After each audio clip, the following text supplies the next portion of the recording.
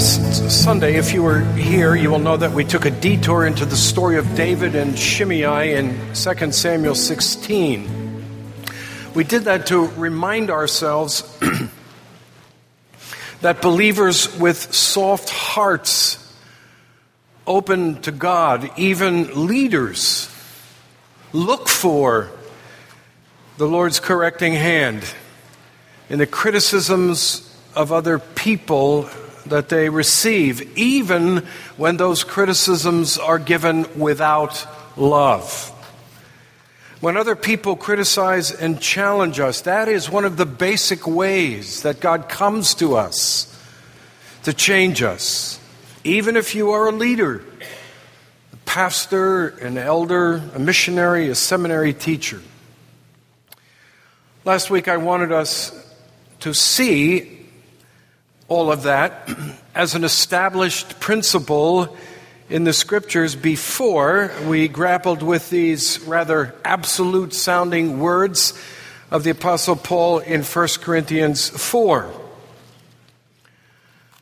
You know, we talked about Shimei's screaming insults against David, and we established that they're not really good grounds for believing, as David seemed to do, that Shimei's screaming criticisms were, in fact, from God. We said that even though David's sensitive heart was open to the Lord, it was also the case that Shimei's ranting, cursing, angry outburst was a horrible thing.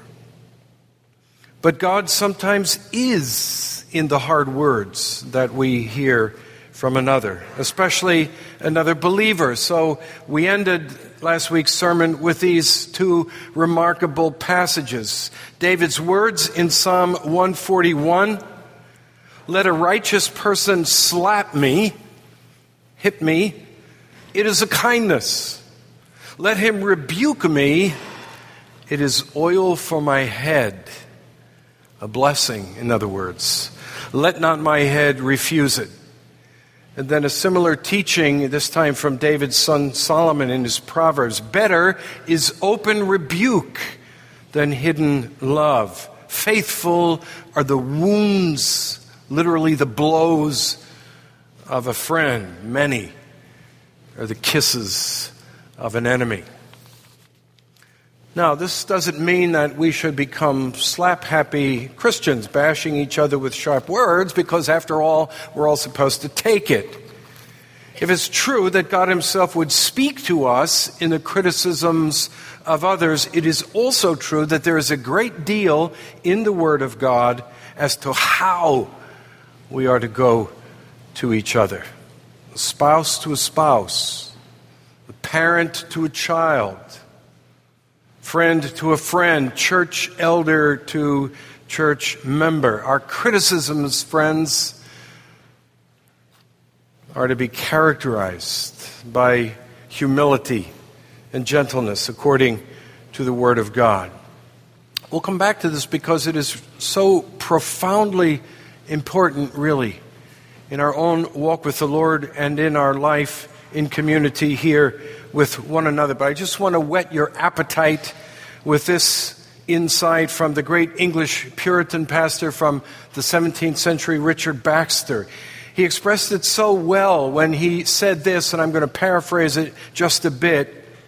"I have observed that nothing so much keeps someone from receiving the truth as urging it on them with too harsh a challenge and criticizing too heavily their errors, because then you engage their honor in the matter, and they defend their errors as themselves and stir up all their wit and ability to oppose you.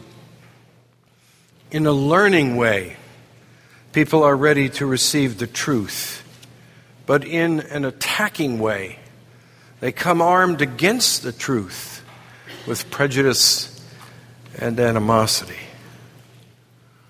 Oh, dear Father in heaven, that we might grow in grace to be like that with one another, to come in a way of helping another person to learn rather than attacking. In our marriages, with our children, with one another. Now, last week I said that to me, at least, a first reading of the Apostle Paul in 1 Corinthians 4, 1 through 5, looks like it contradicts the teaching of the Word of God in other places that we have just mentioned, the way God comes to us in criticism, and that we actually find to be true in our Christian experience. You have the verses in front of you in your bulletin today, 1 Corinthians 4.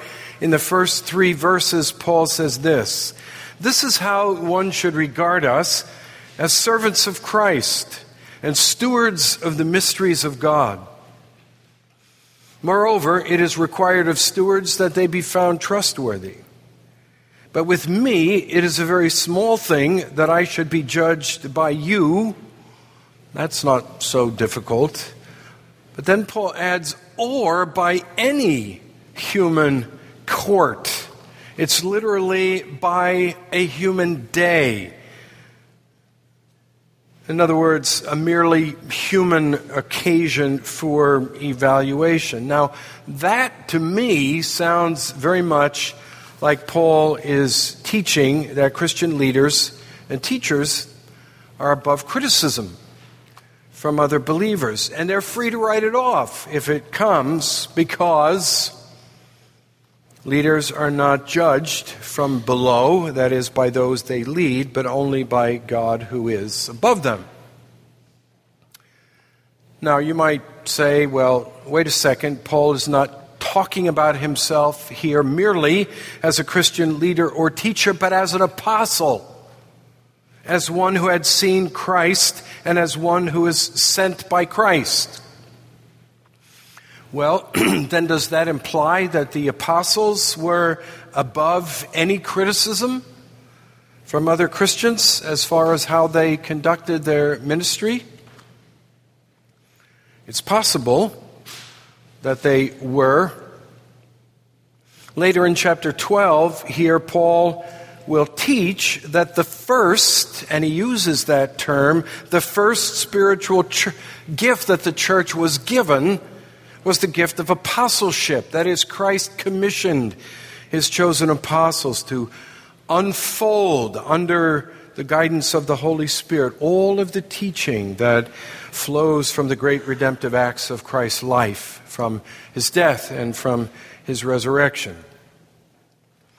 Well, that would imply that not everything that was true of apostles could be imitated by church leaders who came after them, because theirs was a unique gift. So maybe nobody could criticize them. But don't forget Paul's emphatic insistence with the Christians in the Galatian churches who were in danger of losing the very core of the gospel, the idea, the truth that we are made right with God only by grace, received by simple trust in Christ's work, that we are not saved by our obedience in any way. There Paul said, even if we, that is me and my co-workers, or an angel from heaven should preach to you a gospel contrary to the one you received from us, is the sense, let him be cursed. Let him be damned. That's what it means to be cursed by God. And Paul repeats it again in the verse following. Well, what about other apostles? Could they evaluate one another's faithfulness to their apostolic ministry? Could other apostles judge and correct each other? Well, apparently they could. Because according to Galatians 2, Paul did stand in judgment over against the apostle Peter on one occasion at the church in Antioch, when Peter needed to be corrected on a fundamental issue touching the gospel. Now, was it possible for Peter to be wrong as an apostle, but not the apostle Paul?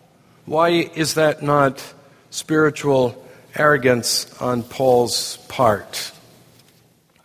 And if you look down at verse 16 of chapter 4, Paul says, and he's speaking to the congregation, I urge you to imitate me.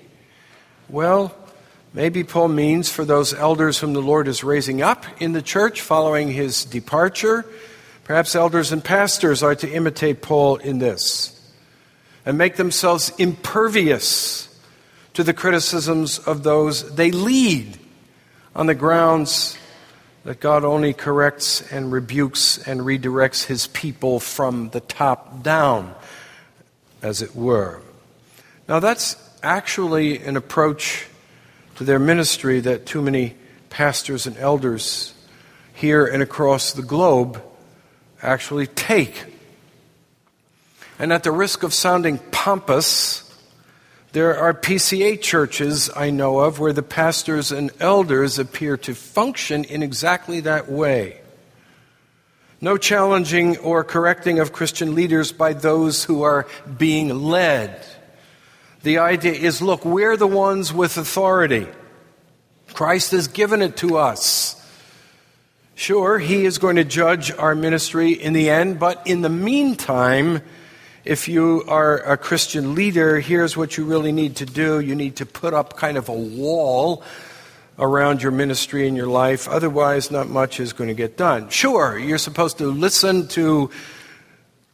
for God's leading in your own heart and mind, but let the criticisms of fellow believers bounce off that wall like arrows glancing off of steel plating. Otherwise, you will be constantly navel-gazing, and eventually it will lead to the paralysis of analysis, and you will be completely unsure of yourself as a leader. Now that sounds like a caricature of Christian leaders, but sadly, in too many situations, it's not.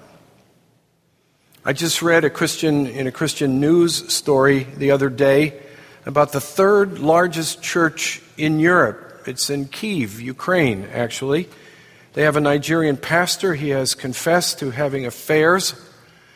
And this news organization printed part of the letter that this pastor's mentor since 1995 wrote in a recent letter to him. And this is what he wrote. If I had to use words to describe and give a very general perspective about you, I would choose such words as hallucinations of grandeur. Now, you've all heard the term delusions of grandeur. This is hallucinations of grandeur, narcissistic or sociopathic behavior. And then this mentor actually quoted 1 Corinthians 2 that we have looked at. You said that according to 1 Corinthians 2 through 10, everything you are going through, that is all of the hardships, is connected to your apostleship. But not Paul nor any of the apostles in preparation for apostleship were found to have defiled 20, 30 or more women, as you confessed. It's true, you have mastered technique, voice control, by which I take this mentor to mean eloquence in the pulpit, communication skills, strategic planning. But what you have failed to recognize, like many others, is that what makes or breaks ministers is not teaching, but what goes on within your soul. Now, the pastor is supposed to have been removed from his duties for 6 months, but his Facebook page is up, his blog has remained active, and the church in their website has not at all mentioned this 6-month sabbatical. In fact, the news article went on to say this: apparently several of those close to him have accused him of thwarting attempts to help him or discipline him. What a great insult to Jesus Christ, whom he serves. Well, back to verse 3. With me, it is a very small thing that I should be judged by you or by any human court or any kind of human agency. But then Paul goes on, in fact, I do not even judge myself, for I am not aware of anything against myself. Now here it sounds like Paul is teaching that even though he is a sinner, he is a son of Adam, he has a completely clear conscience. about the way he was living out every part of his ministry. I am not aware of anything against myself. And not only that, but he doesn't even look to see if he might be going off the rails in some way. He doesn't seem to do any kind of self-examination, any soul-searching. He just leaves that to Christ at the final judgment.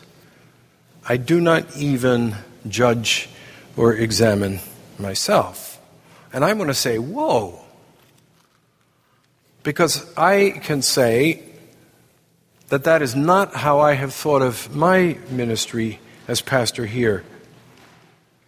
For the last 35 years, every 4 years for a while, and then every 5 years more recently, when we approached my pastoral evaluation, I had to say to myself, Ron, if the congregation says to you now that it's time to leave in our judgment, you have a duty to know what those weaknesses and shortcomings in your ministry are that their decision would likely be based on.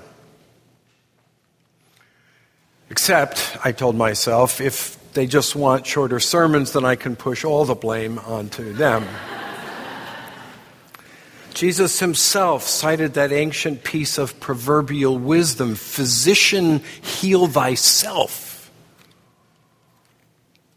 Christian leaders have a duty before God to know the shortcomings of their ministry. Surely that is true. And that's why Paul's insistence here is so puzzling to me. It is not just, you know what, your criticism, Corinthians, there's bad stuff going on there. Your criticisms of my ministry, it's really not decisive for me at all. Verse 3 is more radical than that. I do not even judge myself, for I am not aware of anything against myself. Now, let's take care, because Paul is quick to go on and point out that this doesn't mean his ministry is without fault. But he does seem to say that no other believer or no other human agency is to evaluate him on the question. Only Jesus, and only when Jesus returns in the final judgment. And so Paul goes on. I'm not aware of anything against myself, but I am not thereby acquitted. It is the Lord who judges me. Therefore, do not pronounce judgment before the time, before the Lord comes, who will bring to light the things now hidden in darkness and will disclose the purposes of the heart. Then each one will receive his commendation from God. Now, I want us to look at a verse that proves that however we are to understand what Paul really means when he says, I do not even examine myself, he doesn't intend it in a kind of absolute way. Proof of that comes from the passage that I have on your bulletin insert this morning, and we'll get to this later as we go through 1 Corinthians. It's in chapter 9, verse 24. We have the Summer Olympics coming up in Brazil.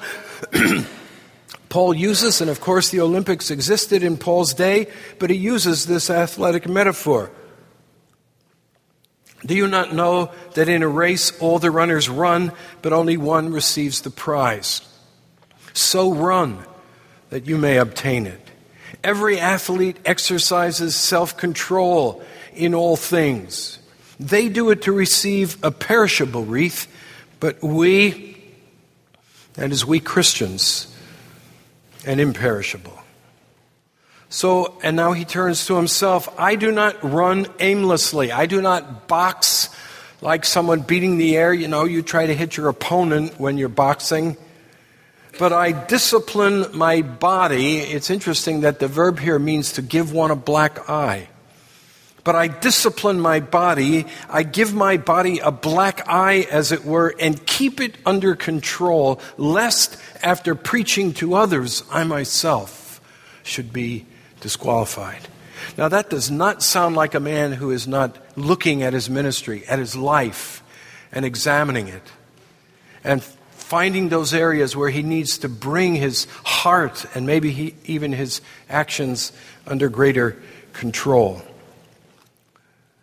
Surely, what Paul is stressing here in these opening verses of chapter 4 is this, that Christian leaders serve God's people well only by courageously serving Christ first, especially apostles, as those who were inspired by God to build up the church's teaching on the foundation who is Jesus. But all leaders, apostles, evangelists, teachers, pastors, they all serve God's people well only by serving Christ first. Look at how he opens this section. Verse 1. This is how one should regard us as servants of Christ and stewards of the mysteries of God. You see, Jesus Christ and not the church dictates the message, the content of the gospel.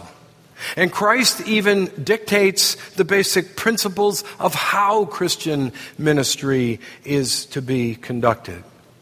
So if some of these Corinthians are not impressed with Christ's teaching, and they don't like Paul's divinely inspired emphasis on humility in church leaders, a humility which Paul takes pains in the opening chapters of his letter to demonstrate is at work in the cross of Christ, going to a scandalous death on a Roman cross, all for love's sake, the love of his people. Well, Paul's not going to lose a lot of sleep over those criticisms, because that's what the gospel is all about. And yes, it's true, according to verse 2. It is important that the servants of Christ are stewarding faithfully these fantastic mysteries of grace and glory that God has now revealed in the finished work of Christ on the cross.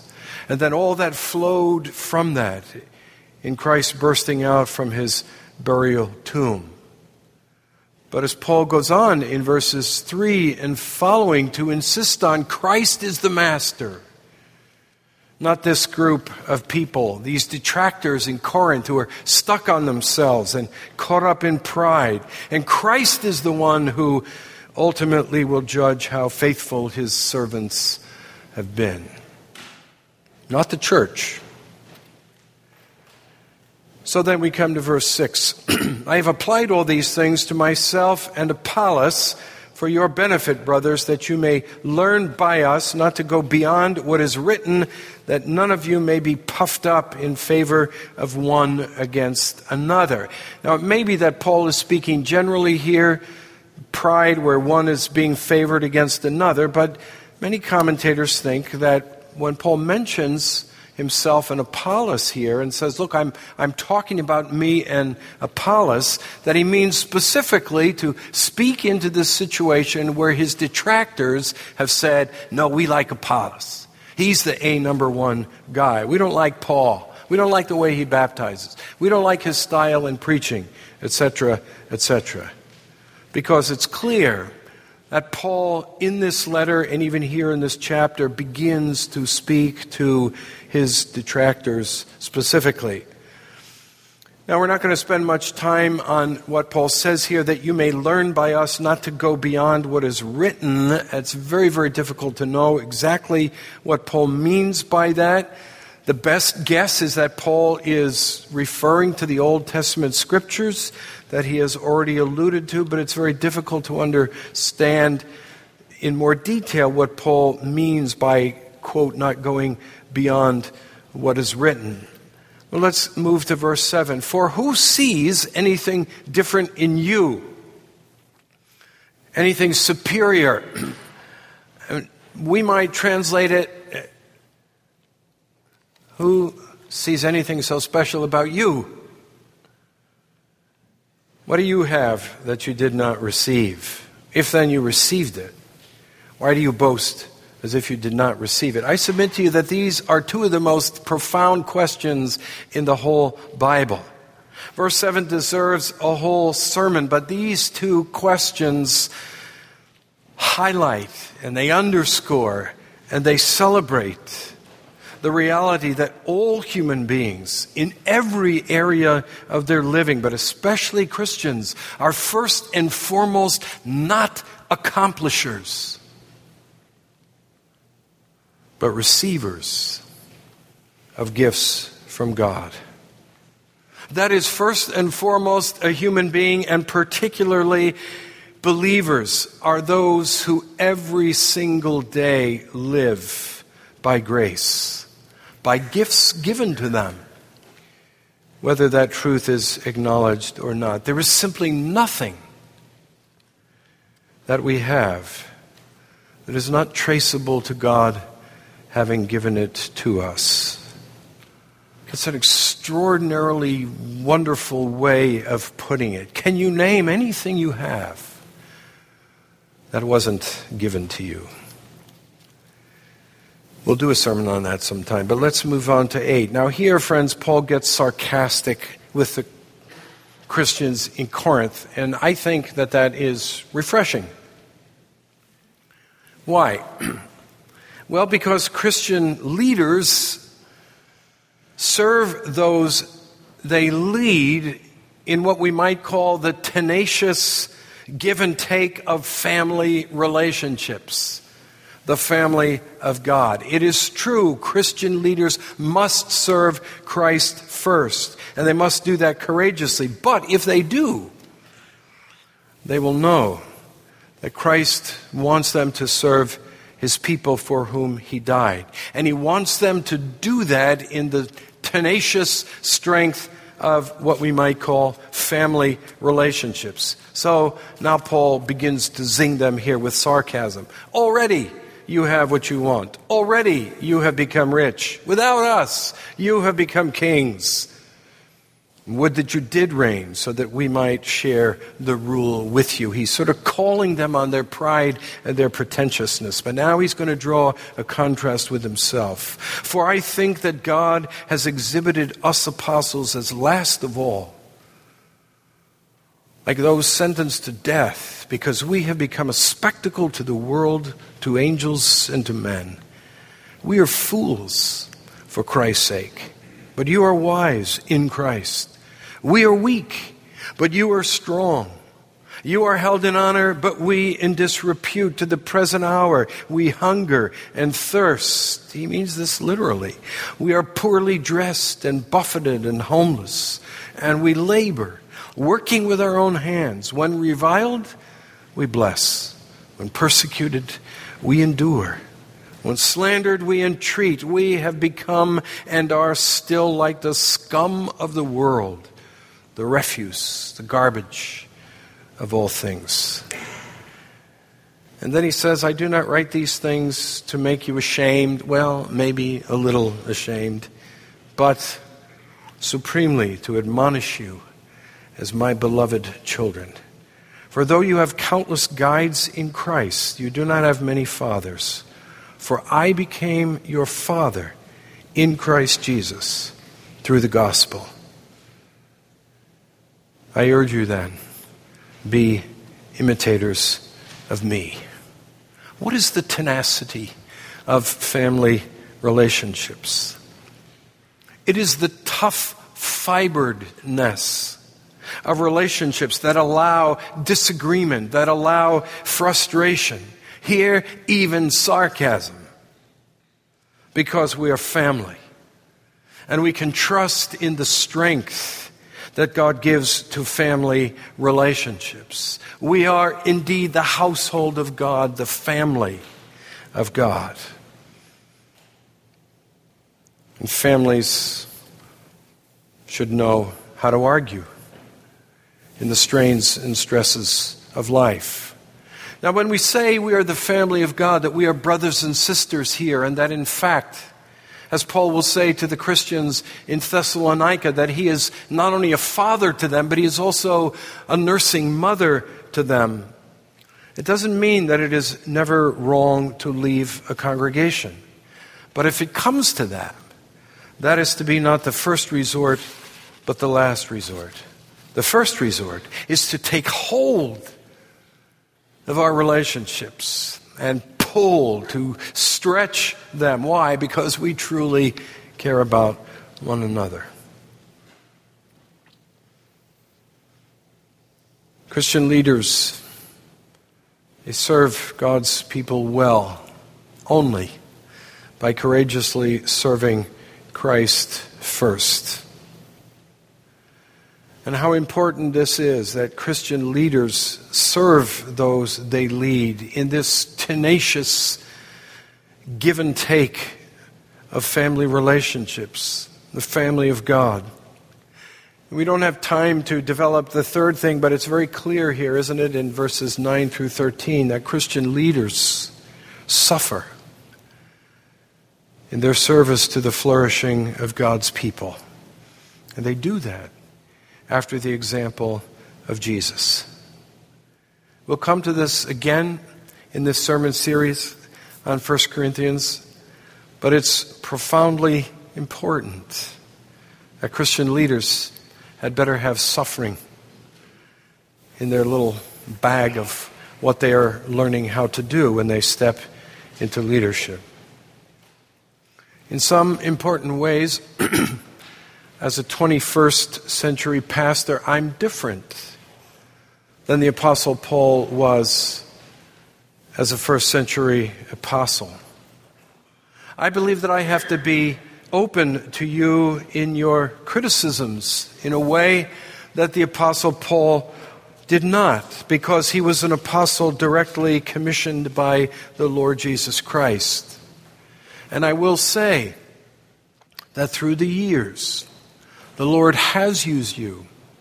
He's used my wife, He's used my kids, but He's used you and people who have come before you here to confront me with my faults, with my blind spots, with the weaknesses in my ministry. And it has been most salutary, helpful, even if at times hard. But it is the way it is supposed to be if we are truly family. All these kinds of things, friends, are profoundly difficult to actually pull off. And you have to know your limitations at any given point. Sunday after worship is not a time to challenge me about something in the sermon. I can't hear you. I won't hear you. I refuse to hear you. I know my limitations, because that's like telling a mom that her baby is ugly and they won't hear you. But I can say that I believe that God has used you in deep and profound ways. The great model for us is what G.K. Chesterton once said about his relationship with his brother, whom he loved dearly. He said, we argued every single day, but we never once had a quarrel. Now, I think he probably overstated it some. But to argue and to pull and push, Paul moves from being sarcastic here to threatening, to cajoling and comforting, the whole range of what parents do with their children, because he felt so keenly bound to them in this father-child relationship.